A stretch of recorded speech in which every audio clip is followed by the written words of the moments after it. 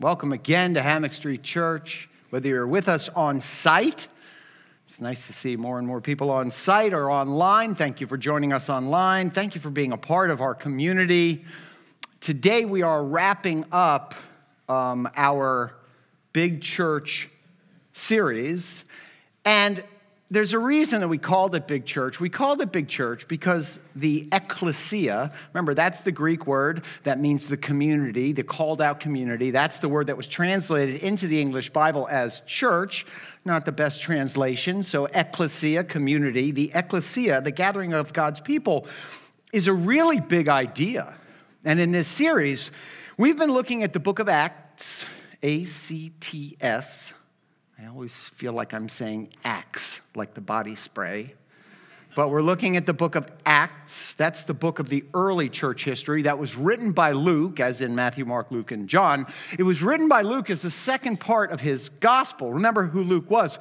Luke was a physician. He's a doctor. He was the traveling companion of the Apostle Paul. Remember, the Apostle Paul had some sort of physical malady. We don't know exactly what it was, but Luke was with him, so traveled with him just in case he needed a doctor. But also, Luke was probably Paul's benefactor, probably gave money, supported Paul's ministry. And we read through the book of Acts because Acts is the best authority that we have to understand the earliest days of the Jesus movement. So it's a church history book, and it tells us the history of what went on in the early church. And the main question that we've been addressing in this series is how? How in the world did the message and the gospel of Jesus ever survive the first century? How did it ever make it out of the first century? We're looking at the question, how did this movement of people that followed Jesus, that followed the way, how did it survive Rome? Or how did it survive its opponents in that Judean Jewish community? We're asked the question, how did this group of people who believed this crazy notion that a dead man got up and walked right there in their city, the city in which they lived, how did this ever start and sustain a movement that would survive not only all of the attacks leveled at it during the first century, but also it became the most influential faith in the world and is so to this day? And as we've seen, the answer to that question in large part is that believers in Jesus take the word of the people who saw what happened, who saw firsthand what happened, who saw the way that God had superintended all of it. Well, today, I want to leave everybody with a few things that we can incorporate into our lives that will help us to continue this powerful movement here in our Hammock Street community, and by doing so, transform our larger community and draw each of us closer to the God who has made us. There's lots of things, lots of benefits, lots of things that come out of following Jesus in this movement. And today, we are calling this message Big Opportunity. All right, so why don't we pray? And then let's get started. Father God, we thank you for gathering us together this morning. We thank you for just a beautiful day here in South Florida. We thank you for this opportunity to be among family and friends, this opportunity to celebrate the fact that you are our God and that you love us and that you've shown us your grace. And God, we're just bowled over by the fact that even though you know everything about us, all the weird stuff we think, all the things we do, all the bad thoughts we have, you choose to love us anyway. And for that, God, we're grateful and thankful, and we praise you in Jesus' name. Amen. All righty. So what's been really cool about this series, and I encourage you, go to hammockstreetchurch.com. You can watch the video of the series. You can listen to the podcast. But what's really cool is I'm getting a lot of feedback from people. And the feedback that I've been receiving, most of the comments were about how much people enjoyed learning about the early history of the church. Very few people understand church history or know anything about church history. And it's funny because the book of Acts, which is the church history book, has been in the Bible the whole time. Like, you know that it's been there, right? But it's understandable that a lot of people aren't familiar with it. Why? Because Acts is a different kind of book. It's a different kind of book than any of the other Bible books. See, Acts kind of gives us this bird's eye view, this sort of flyover view of the way that the church started and then how the church spread, and then the issues that it faced in the individual locations. So when we read Paul's letters, Corinthians and Galatians and Colossians, those are particular cities that Paul visited and then planted a church, and those books tell us the issues that those communities were having, and then how Paul, interpreting God's word, tells them how to handle those issues. But this book of history, well, most people just kind of gloss over it. And they do so because when you read through Acts, it doesn't really seem to dispense the guidance and biblical wisdom that many people derive from, when they read the Gospels or when they read Paul's writings or Peter's writings or James or John's or Jude's. So as we've seen in this series, we've learned stuff from Acts. We didn't think we could, but there it is. We've learned stuff that actually helps us to appreciate just how powerful this movement behind Jesus is and how we can be a part of furthering God's mission in our world. So, over the past few weeks, this is a 7-week series, we've seen how the Jesus movement launched 2,000 years ago, not as an institution, not as a building, not as an exclusive social club, but as a multicultural, multi-ethnic, life-changing, soul-rescuing movement available to every person in the world. We saw how that arose, and we've seen how the movement, founded upon the simple message of God's love for his image bearers, we've seen how that movement has given us a clear path to both an abundant life here on earth and an eternal life connected to the God of heaven and earth. In this series, we've seen how the movement disrupted the balance of power in ancient Jerusalem between the ruling Romans and the influential leaders of the Jewish temple. And we've seen how the movement survived the brutal persecution that was spawned by disrupting this power play. We've also seen how God captured the heart of the most vicious of all the persecutors of the believers in Jesus, the followers of Jesus. We remember he was a guy named Saul of Tarsus. Remember, he was a part of the Pharisee party. We know him as the Apostle Paul. And we saw how God turned his efforts around, leaving him to become no longer the persecutor of the church, but the most prolific purveyor. Remember, pastors always like alliteration. Prolific purveyor of the Jesus movement. We've seen how God took this initial movement and its initial appeal to a mostly Jewish audience and brought it to the Gentile people, where it would gain even more adherence and even more traction. And we've seen how the Gentiles, remember what Gentiles are? That derives from the Hebrew word goyim, which basically means nations. So we've seen how the people from the nations other than the nation of Israel, the other nations, the Gentiles, would become a part of this previously Jewish cult, if you will. And I don't mean cult in like the, weird kind of way. I mean, it was a sect of Judaism that followed this Rabbi Jesus who came as the promised Messiah. So we saw how the Gentiles became part of this previously Jewish cult, and then used it to bring others in from all nationalities and all ethnicities so that they would all become followers of the way as well. Well, today, even though we can look back at world history, remember world history? You probably took it in middle school, high school, maybe even college, and you probably slept through most of it because it was probably presented in a pretty boring way. But we can look back at world history and we can see how some people had taken the message of Jesus and twisted it to their own purposes. And this is sort of the dark side of Christianity. And when you're hearing detractors, you hear about all these things. You hear about how people took this beautiful faith, this faith of love and God's grace, and used it to control people or to have power over people or to make money off of people or have some sort of prestige over people. And we saw how this dark turn played out in church history. We saw how it played out in the atrocities of the Crusades or the Spanish Inquisition, or we also saw how it played out in the promulgation of the Catholic system of indulgences, which is a way of paying the church so that the Catholic priest could sort of bless your way into heaven. And we also saw it play out in some very not subtle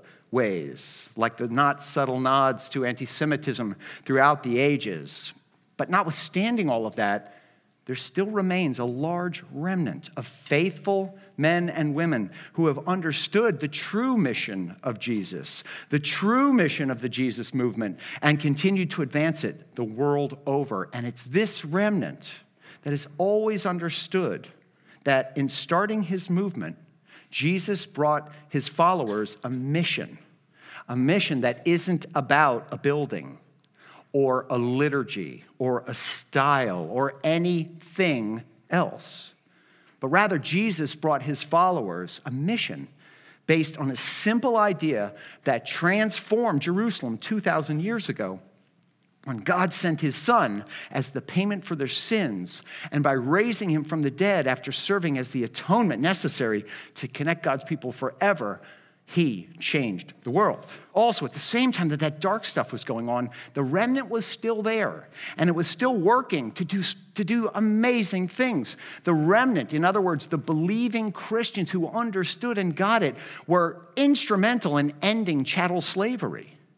They were also instrumental in building hospitals. You ever notice, and particularly folks who are closer to my age, remember how all hospitals used to have a religious affiliation to them? There was Baptist Hospital I'm from Miami, Baptist Hospital, Mercy Hospital. There's always Saint Somebody's Hospital. These are all religious affiliations. That's the Christians going in and providing health care for the people. The Christian remnant has always been there to feed the hungry and house the homeless and care for the needy and raise the orphans and educate the young and serve God whenever it called them to do so in the name of Jesus. One of the coolest things you get to see is when there's a natural disaster or something horrible happens, and all of a sudden, all these Christians rush to help out. You know, the Christian churches go to the flood relief for the hurricanes or the flood relief for the tornadoes, and the Christian churches are always the places right there on the ground first. These are those remnants, the remnants of people who understood.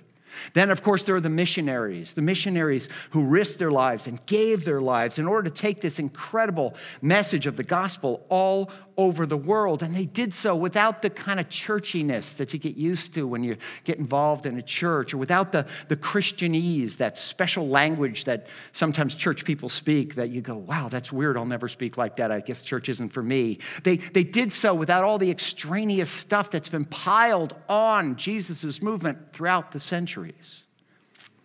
So meaningful, so powerful, so beneficial to the world this message and movement have been, that today and every Sunday, people are gathered just like this, far and wide, all over the world, in the name of Jesus, for the purpose of reaching and rescuing the lost among us. Now, this is interesting. You know, there's a big movement in the world right now, and a lot of people are saying they're not people of faith, and they're pushing more toward secularism and more toward atheism and so on. And what's really interesting is people don't realize the secularism and atheism that people are pushing for is really a watered-down version of Christian values and Christian faith.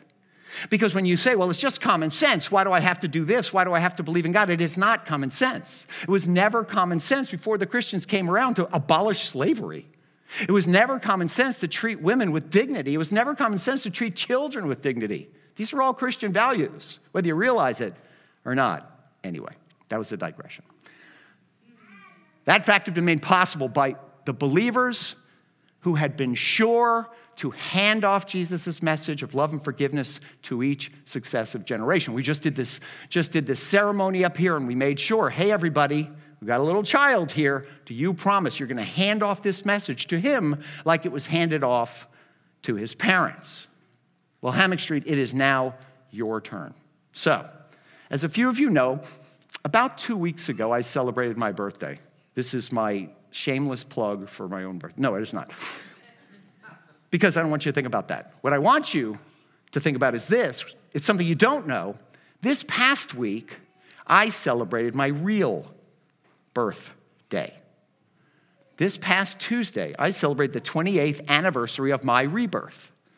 The 28th anniversary of the day that I became a follower of Jesus. 28 years ago, this week, a faithful follower of Jesus, one of God's remnant. Remnant is one that's left over who gets it. And this guy truly got it. He truly understood Jesus' message. He understood the Jesus movement that followed Jesus' life and death and resurrection and ascension, along with his promise to return one day to usher in God's kingdom here on earth. And he passed that on to me. And he invited me to become a part of the Jesus movement as well. Now, his understanding that every generation has the obligation to pass off that baton quite literally changed my life. He understood what he needed to do, and it changed my life. And as you're all sitting here with me, it changed your lives too. That's pretty powerful. For some random conversation 28 years ago in an office building in West Palm Beach, who knew? You never know what your actions are going to give rise to, so give thought to your actions. That's pretty powerful. But now it's our turn to do the same for others, and the timing couldn't be better. See, a lot of people look at these days as something negative, but I don't know. I see them as positive. You see, the arrival of the COVID pandemic in 2020 caused all of us in the church world to sort of take stock because church changed. It allowed us to rethink the way that church is done. It allowed us to answer a lot of the what-ifs that had kind of been kicking around in our collective brains for a long, long while. It allowed us to answer the question, what if we can't meet in person? Can we still be a church? What if people move away from the area? Because now with technology, you can live in a lot of places and work remotely. What if they move away from the area? Can they still be a part of our community? What if people are not yet comfortable being in a crowd? Can they still find love and fellowship among the people of God? And what if none of the old church practices seem to fit anymore? What if none of the old church traditions, not talking about the Bible, I'm talking about church traditions. What if they don't seem to work? What if they don't resonate with anyone anymore? Can God still use this ecclesia to change lives, to save the lost? Well, I suspect you know the answer to all of these questions. The answer is, of course, we can remain a community and find love and fellowship, even when our prior understanding of what that looks like might have shifted. And of course, God can use the church to save the lost and change their lives. So now, what I want to do is talk about the part that we can play as God's community here at Hammock Street Church to continue the progress of God's movement, this movement called the Way, what we refer to as Christianity, the movement that we call the church. What can we do? What part can we play? All right, so if you're a follower of Jesus, you have a story. You have a story about how you became a follower of Jesus. Did you know that? If you're sitting here today and you feel like you don't have a story, it just sort of happened, we need to talk because I want to point out, I want to show you your story. When I talk about my story, I like to note that I was introduced to Jesus long before I was introduced to the church. From a coworker, I learned that every one of us comes into this world separated from God because we're born broken. We're born with a sin nature, and we're born into a sinful world, and that sin nature gives us this tendency to live our lives exclusively for ourselves. Any of you have had a child or been in the room when someone was giving birth, you know that. Because what's the first thing a child does when it comes into the world? It complains. Oh, the lights are bright. Wah! I'm freezing. Get me a blanket. Wah! Who are all you strange people, right? It's very selfish. They don't come out and go, oh, thank you so much for carrying me, Mom. 9 months. Whew, I hope I didn't hurt you or anything like that. No, people come into the world for themselves and not for God. God is not their first thought. And that not only keeps us from God, but it keeps us from living that abundant life for which God designed us. God designed us to live abundantly. And God designed us to be connected to Him because on our own, there's nothing we can do to fix the mess that we're born into. And ultimately, if we don't fix it, that leads to an eternity spent disconnected from that very same God who created us and who loves us. And that is what we call bad news. But then I learned about the good news. I learned that God loved us too much to consign us to such a bleak existence. So in fulfillment of His promise to His ancient people, the Jews, God sent someone to save us from this fate. God the Father sent Jesus, God the Son, to pay the penalty for our sin problem. How? By living a perfect life.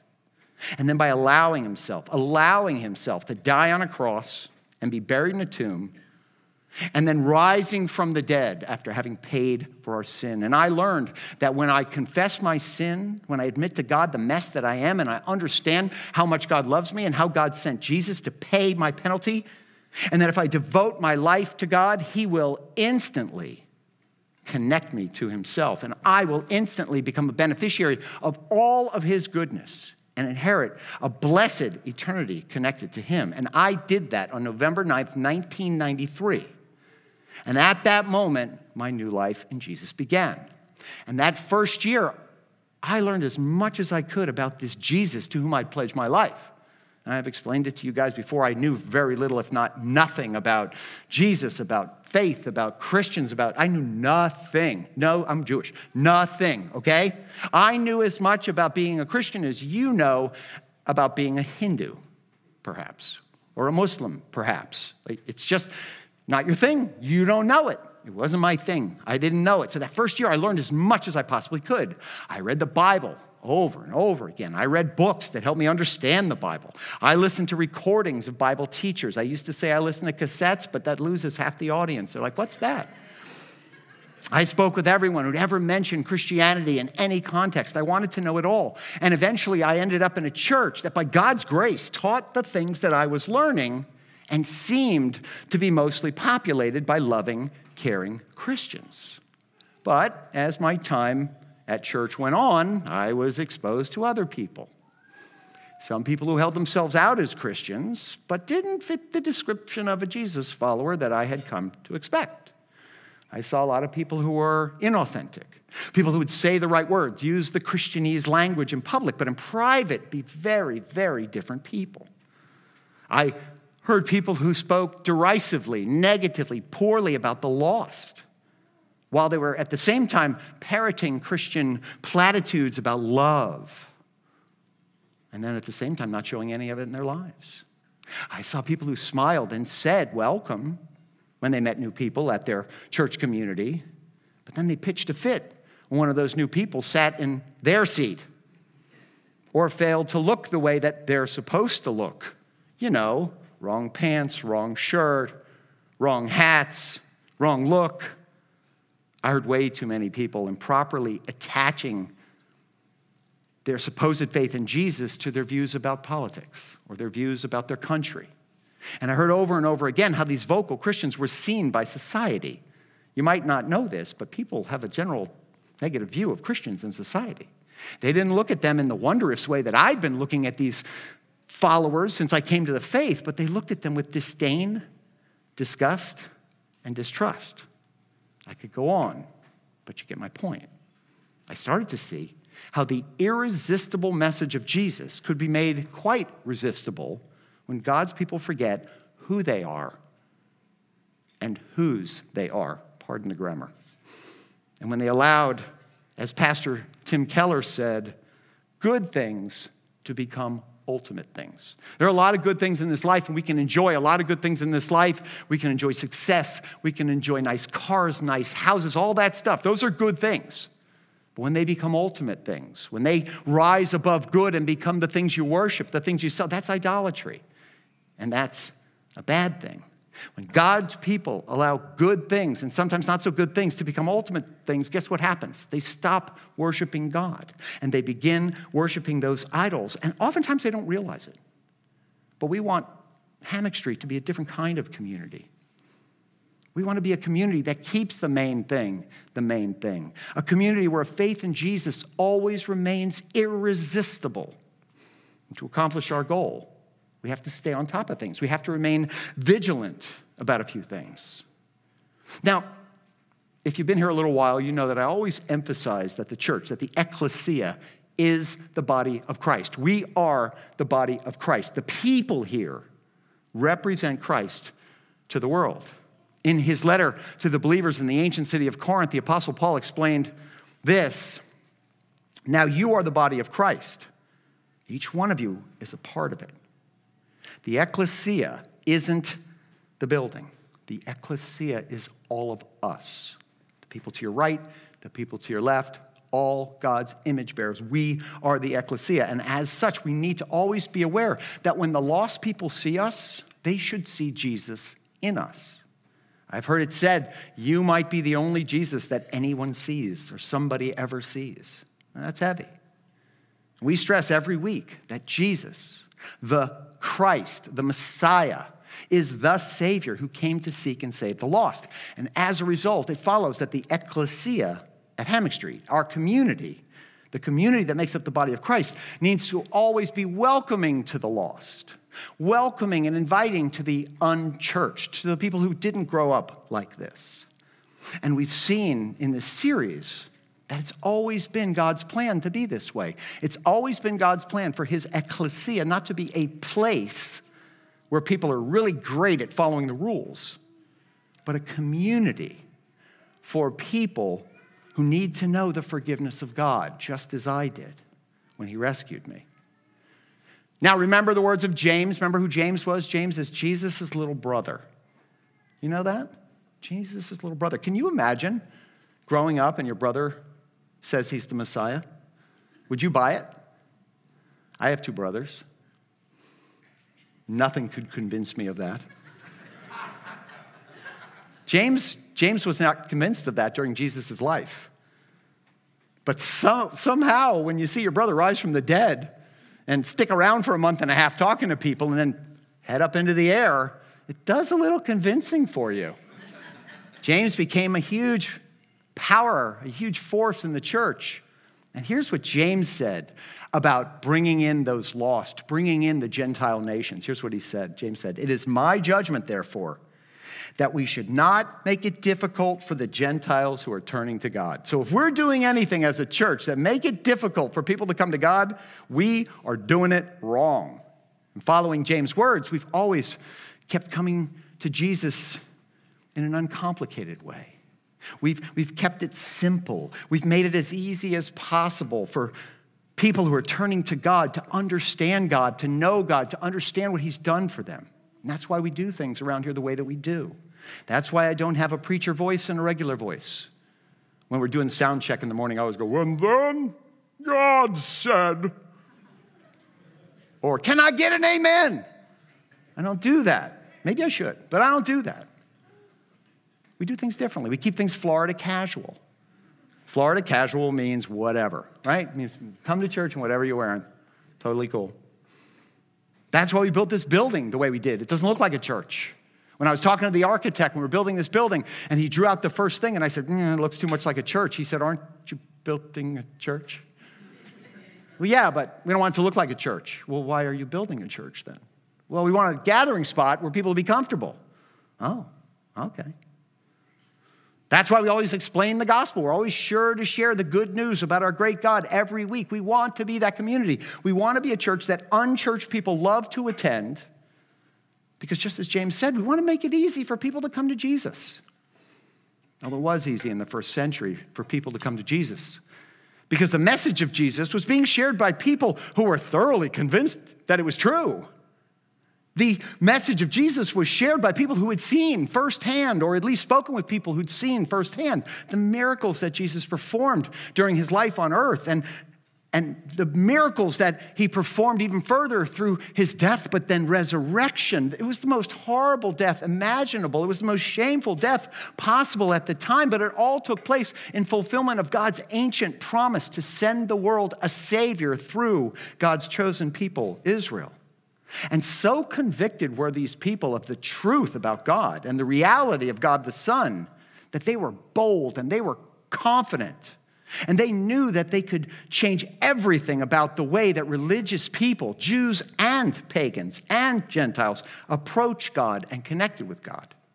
And they committed everything to God. And in return, God blessed them more than they could have ever dreamt possible.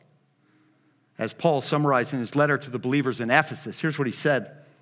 He said, "God is able to do immeasurably more than all we could ask or imagine, according to his power that is at work within us." This is a powerful God. That's a movement that we want to be a part of. That's the remnant of the church. That's the ecclesia that began in the first century and blazed its way throughout the region and then reached and transformed the world. It reached and transformed the lives of people who were already religious, but were very far from God. That's the story of the big church, and there's good news. That story isn't over with yet. The Jesus movement is still moving right here, right now, right in our midst. God's still at work. He's still seeking and saving the lost. And he's making abundant the lives of all who believe in him and follow him. And God will continue to use us to guide them. You see, God's created each one of us to play a role in reaching the lost in our area. I tell people all the time, this is your job too. They call me good. I get paid to be good. I used to be good for nothing. But God said, I've given you all a role to reach the lost in your area, to bring them to the Jesus movement. I tell people all the time, you see people I'll never see. So it's on you. How do we do that, though? How do we start? Where do we start? Well, at the beginning, we need to begin with the realization that God has called every one of us to this work, every single one of us. It's not a me thing, it's a we thing. It's an all-hands-on-deck situation. I want to share something with you that I haven't told you before. When we came out to replant this church, it was another church community out here, we actually planned to grow a church to the size that was big enough where we could make a real impact on our area, but not so big that we lost our connection with each other. That's a difficult balance. But in 12 years, and that's how long we've been out here, I know you guys. I mean, a lot of you guys are visiting, so thank you for visiting. But the ones that aren't visiting, I know you folks, right? You know me. I try to stay up to date with everybody. I do my best to greet and chat with as many people as possible on Sundays and during the week. My wife Beth and I, we pray for all of you, each of you, all week long, every day. We love you guys. We seek God's best for you guys all the time. When you are hurting, we're hurting. When you can't sleep, we can't sleep. When you're filled with joy, we're filled with joy. I'll bet you I'm as filled with joy about Carson's baptism as any of his family. It blows me away. I am just thrilled. When you're here to celebrate, we celebrate. And when you're here, we celebrate. And when you're not here, we're sad. Here comes the guilt. No, I'm not. I don't want to guilt you. But wait, I miss you. When you're not here, I miss you. And because I'm familiar with you, I know what you can do. I'm capable of understanding what you're capable of doing for God. Think about it this way. If you're a parent, you know how sometimes you look at your own child and you think, man, if they could only see themselves the way I see them, if they only understood the potential that they have, there'd be no limit to what they could do. When our young kids are going through stuff and now with, looking on Instagram and comparing yourself to all these other people, it's easy to get down on yourself and think, wow, people are more successful than I am and people are doing so much better than I am and oh, that's so horrible. It's so tough. I'm here to tell you, you guys are better than that. You can do better than that. God created you better than that. There should be no limit to the things you can do. Do not look down on yourself in comparing to other people. And that's what I think when I see everybody. We think that about our kids. I think that about you. And I know that this community can do amazing things for God in our midst if we'll do them together. We can make such a huge difference. But to do so, I need everybody to get involved, one way or another. Not asking you all to leave your careers and go to seminary and become a pastor, but get involved. Now, at the beginning of the series, we talked about the boldness of the church, and I asked everyone to pray about being bold. And we all prayed for God to show us his power and for God to give us that boldness, allow us to be bold. And that was the prayer of the first century church, and that needs to be our prayer today, right now. We need to be bold. And in order to be bold, we need to do things at a level that's different from the level we've done them in the past. And now we have an opportunity. This is such a great opportunity. COVID has caused us all to take a beat and to take stock of things and to realize the things that are truly important in this world: love and community and fellowship and integrity and legacy. We want to experience God's blessings in this life. We want to make sure the generations that follow experience the same blessings. We want our lives and the lives of the young people in this church to be meaningful and impactful beyond ourselves. The big church movement that started 2,000 years ago when a Jewish carpenter walked out of the grave, that's the vehicle. That is the perfect vehicle for achieving that kind of lasting meaning and impact. But to get there, we need to be bold.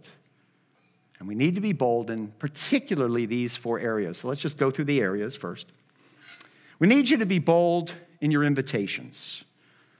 There are people that you know that you've thought about inviting to church for years. You thought about inviting them to a Sunday service or to a picnic like we had yesterday. By the way, if you missed the picnic, you missed a great time. We had a good time. Weather was beautiful, food was good, fellowship was great. We had a great time. Pay attention when we come out with these picnic things. Come, show up. It's really kind of cool to do church stuff that's not in church service. But you know you have people that you want to invite to church, to a picnic, to a small group, to a neighborhood cleanup, to youth group, to Hammock Street Church Kids, whatever. You know you have people in your mind, but you haven't done it yet. Well, now I want you to do it. It's time to step up. It's time to be bold. It's time to make that invitation. But it's not so we get bigger. Whether we get bigger or not isn't up to me. It's not up to you. It's up to God. But doing that, being bold in that way is for you. It's actually for you. If everyone here can experience Hammock Street Church at least once a year through the eyes of somebody else who they brought, someone who doesn't typically go to church, to experience a church in the eyes of somebody who's far away from God and see their life transform, it is powerful to watch that happen. When you see that, you walk away with this new confidence about God. You go, wow, look what God did in that person's life. What could he do in my life? And also when we do that and we remain outsider focused, we remain looking for those people to invite, we avoid becoming an insider focused place. Because an insider focused place gets sclerotic, fancy medical word for gets hard, gets rigid, doesn't allow itself to change, and it only can bless a few people. But if we remain an outsider focused place that serves the many as God has directed, well, that makes all the difference in the world. And that's our mission. And if we're going to stay on mission, we need everybody to remain and become a bold inviter. And by the way, inviting others will grow your faith and will stretch your faith as well. When you invite others, there are going to be people that someday you're going to see come to Jesus. And that is a joyful moment. You're going to see them become baptized, and you're going to go, wow, was that powerful? You won't realize how powerful, you won't believe how powerful it is when you see God work through you to bless the life of someone else. And I want that for you. So please be bold in your invitations. Second, we need you to be bold in your volunteering. This is not for us. This, again, is for you. When I became a follower of Jesus, as I just told you, I knew legitimately nothing about God. I hadn't a clue about the Bible. I hadn't a clue about anything. Do you know how I remedied that? By volunteering. I learned the Bible by taking kindergartners and first graders through Bible lessons that I was handed 1 minute before the kindergartners showed up in front of me. I volunteered in the children's ministry. They gave me the teaching sheet, and they said, go. All you need, what is the old expression in the land of the blind, the one-eyed man is king? I was the one-eyed man, and I was squinting. It wasn't easy, but I had a blast. I really enjoyed it. I love working with the kids. I drew closer to God, and I felt God working through me as a result. Here's just one example of that. Last week I wasn't here because, and here's really strange, 6 months ago I got a email out of the blue from a girl that I taught and coached her in soccer when she was in kindergarten. You ever coach kindergartners in soccer? It's not exactly soccer. It's kind of like I coached her in standing on the field, but whatever. Out of the blue, she sent me an email and said, hey, could you please perform my wedding? Would you come to North Carolina and perform my wedding? That is humbling in a good way. Wow, that's awesome. That God would use me to represent to her Jesus' love more than 20 years ago. And there I was. It was such a cool moment. And the parents kept saying, thank you. And I kept saying, no, thank you. This is great. But teaching isn't the only way to be blessed by volunteering. You can greet people, if you can guide people, if you can lead people in a study, if you can sing or play an instrument, join the worship team. If you could help out with the children, help out with the older students, if you can make coffee, if you can help straighten up after services, whatever. As you connect with people in the fellowship, you will grow. Your faith will grow. Your friendship circle will grow. Your life will get better. When people see that you're happy about volunteering, guess what they're going to do? They're going to want to do the same. So starting now, please think about, pray about being bold in your volunteering.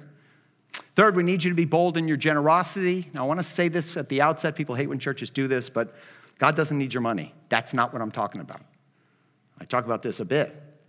Everything already belongs to God. You're not going to be able to take it with you when that day comes. What's the old expression? You don't see a U-Haul on a hearse. It doesn't work that way. But if we're going to make a big impact on this community, if we want to make our community the kind of place that you love to live and the kind of place in which you want to raise your family, it takes resources. And the good news is those resources are already in the bank. They're just in your bank. If everyone that's a part of Hammock Street Church would just tithe 10%, I've done it for the last 25 years. I would never ask you to do anything I'm not willing to do. If you will tithe like God has commanded, God will change your life. He's promised you that. And God will use our community, our ecclesia, to make a huge impact in our area. Now, if the thought of tithing freaks you out, it should not, but if it does, start off as a percentage giver, 5%, 3%. Set it up online. Do an automatic transfer to get started. You can even use your credit card. By the way, don't go into debt. Pay off your credit card every month. But you can use your credit card to get mileage points for giving to God. I mean, win-win, right? Pay it off every month, though. Don't tell Dave Ramsey on me. Imagine the impact that we would have on all those people you'll be boldly inviting when you bring them to church if we don't pass around a plate, we don't talk about an offering. Because everybody so believes in the mission of Hammock Street that they've already given to its work before we even arrive on Sunday. Those guests will move heaven and earth to become a part of something that meaningful. If you're already a tither, thank you. If you're already a percentage giver, thank you. Up your percentage, please. I'm not trying to guilt you. I'm trying to bless you. Every single time we've received a large gift, and I'll call the person or contact the person who's given the gift to say thank you, they go, no, thank you. It was a blessing to give and be a part of God's work. Every time I was able to give a large gift, particularly in my previous iteration as an attorney, it was a joy. Think about it this way. Do you remember the gifts you got or the gifts you gave better? You give a big gift, you remember that. You get a big gift as a kid, maybe you remember, but you probably don't. Giving's a great opportunity to be bold. Enough of that. Fourth, we need you to be bold in your prayers. We talked about this in week 2. In addition to the prayers that you're already praying, please pray boldly for the person you know at work, for that lost person, for that person that needs a little bit of help, for the people in your neighborhood who you think will never darken the door of a church. Be bold. Pray for them. Pray for them every single day. You're probably the only person who is praying for them. It could change their lives. And pray for our community. Imagine what it would look like if our whole area knew us at Hammock Street Church for our commitment to Jesus and the love that we have for our community and for the people in it. With all the people and all the giftedness in this part of South Florida, imagine the difference we could make if we were only bold in our prayers. Please be bold in our prayers. Now, we started this series off, and we're wrapping up in Acts chapter 1, and I want to finish with the final verses. So the book of Acts ends with the Apostle Paul imprisoned in a home, chained either by his wrists or his ankles to a Roman soldier. So they put him in his home, they chained him up to a Roman soldier, so that was his prison. He waited there for 2 years until they could set a trial in Rome. And once he was in Rome, they put Paul in chains again, but he began to preach the gospel, the good news about God, to the Jewish leaders, and they weren't having any of it. And at the very end of the book of Acts, here's what the Apostle Paul says to sum up all of his work for the Jesus movement. Here's what he said. Therefore, I want you to know that God's salvation has been sent to the Gentiles, and they will listen. Remember, he's talking to the Jewish leaders. He's trying to get them to understand Jesus. They aren't buying it, so he says to them, listen, God's just done something right there in your midst, and you rejected it. You rejected your Messiah, but God isn't finished. God is now sending this message to the Gentiles, and Paul says to these Jewish leaders in Rome, I'm giving you guys a heads up here in Rome. The Gentiles are going to listen, and they're going to embrace this message, and this message is going viral. That's where it was first said, right there in the Bible, right there. Verse 30, for 2 whole years, Paul stayed there in Rome in his own rented house. So he's imprisoned in his own house. And he welcomed all who came to see him. And what did he talk about when the people came to see him? He proclaimed the kingdom of God and taught about the Lord Jesus Christ. So think about this. He taught about the Lord Jesus Christ, the Lord who allowed him to be arrested, and shipwrecked, and beaten, and brought to Rome, and chained to a Roman guard. Paul talked about this Lord who allowed all those horrible things to happen to him. I mean, what had God done for Paul lately? But Paul didn't waver. He proclaimed the kingdom of God and taught about the Lord Jesus Christ. And let's say it all together, with all boldness and without hindrance. If he can pray that boldly after all of that, in chains, knowing that any moment they could cut his head off, Paul proclaimed Jesus without boldness, or with boldness and without hindrance. By the way, Paul would die at the hands of the Roman Emperor Nero, but the church didn't die. The church wouldn't be silenced because big church is a big deal. And God's invited us all to be a part of it for our generation. So let's pray bold prayers. Let's give boldly. Let's serve boldly. Let's invite boldly, because we've been invited to be a part of this thing that God began and that God will continue until the end of this age. Amen? Let's pray. Father God, thank you for your word. Thank you for this series. Thank you for taking us through the book of church history, the book of Acts, so that we can understand this big church movement that you've created and that you've sustained over the centuries and that you brought to us for our stewardship. So God, as we continue on from here today, as we head into this holiday season, this is our time. This is the time that we can reach out and change this area for you, that we can be a light in the dark place, that we can bring the lost into your grace. So God, give us that boldness. Take us from here. Allow us to be your witnesses, all in Jesus' name. Amen.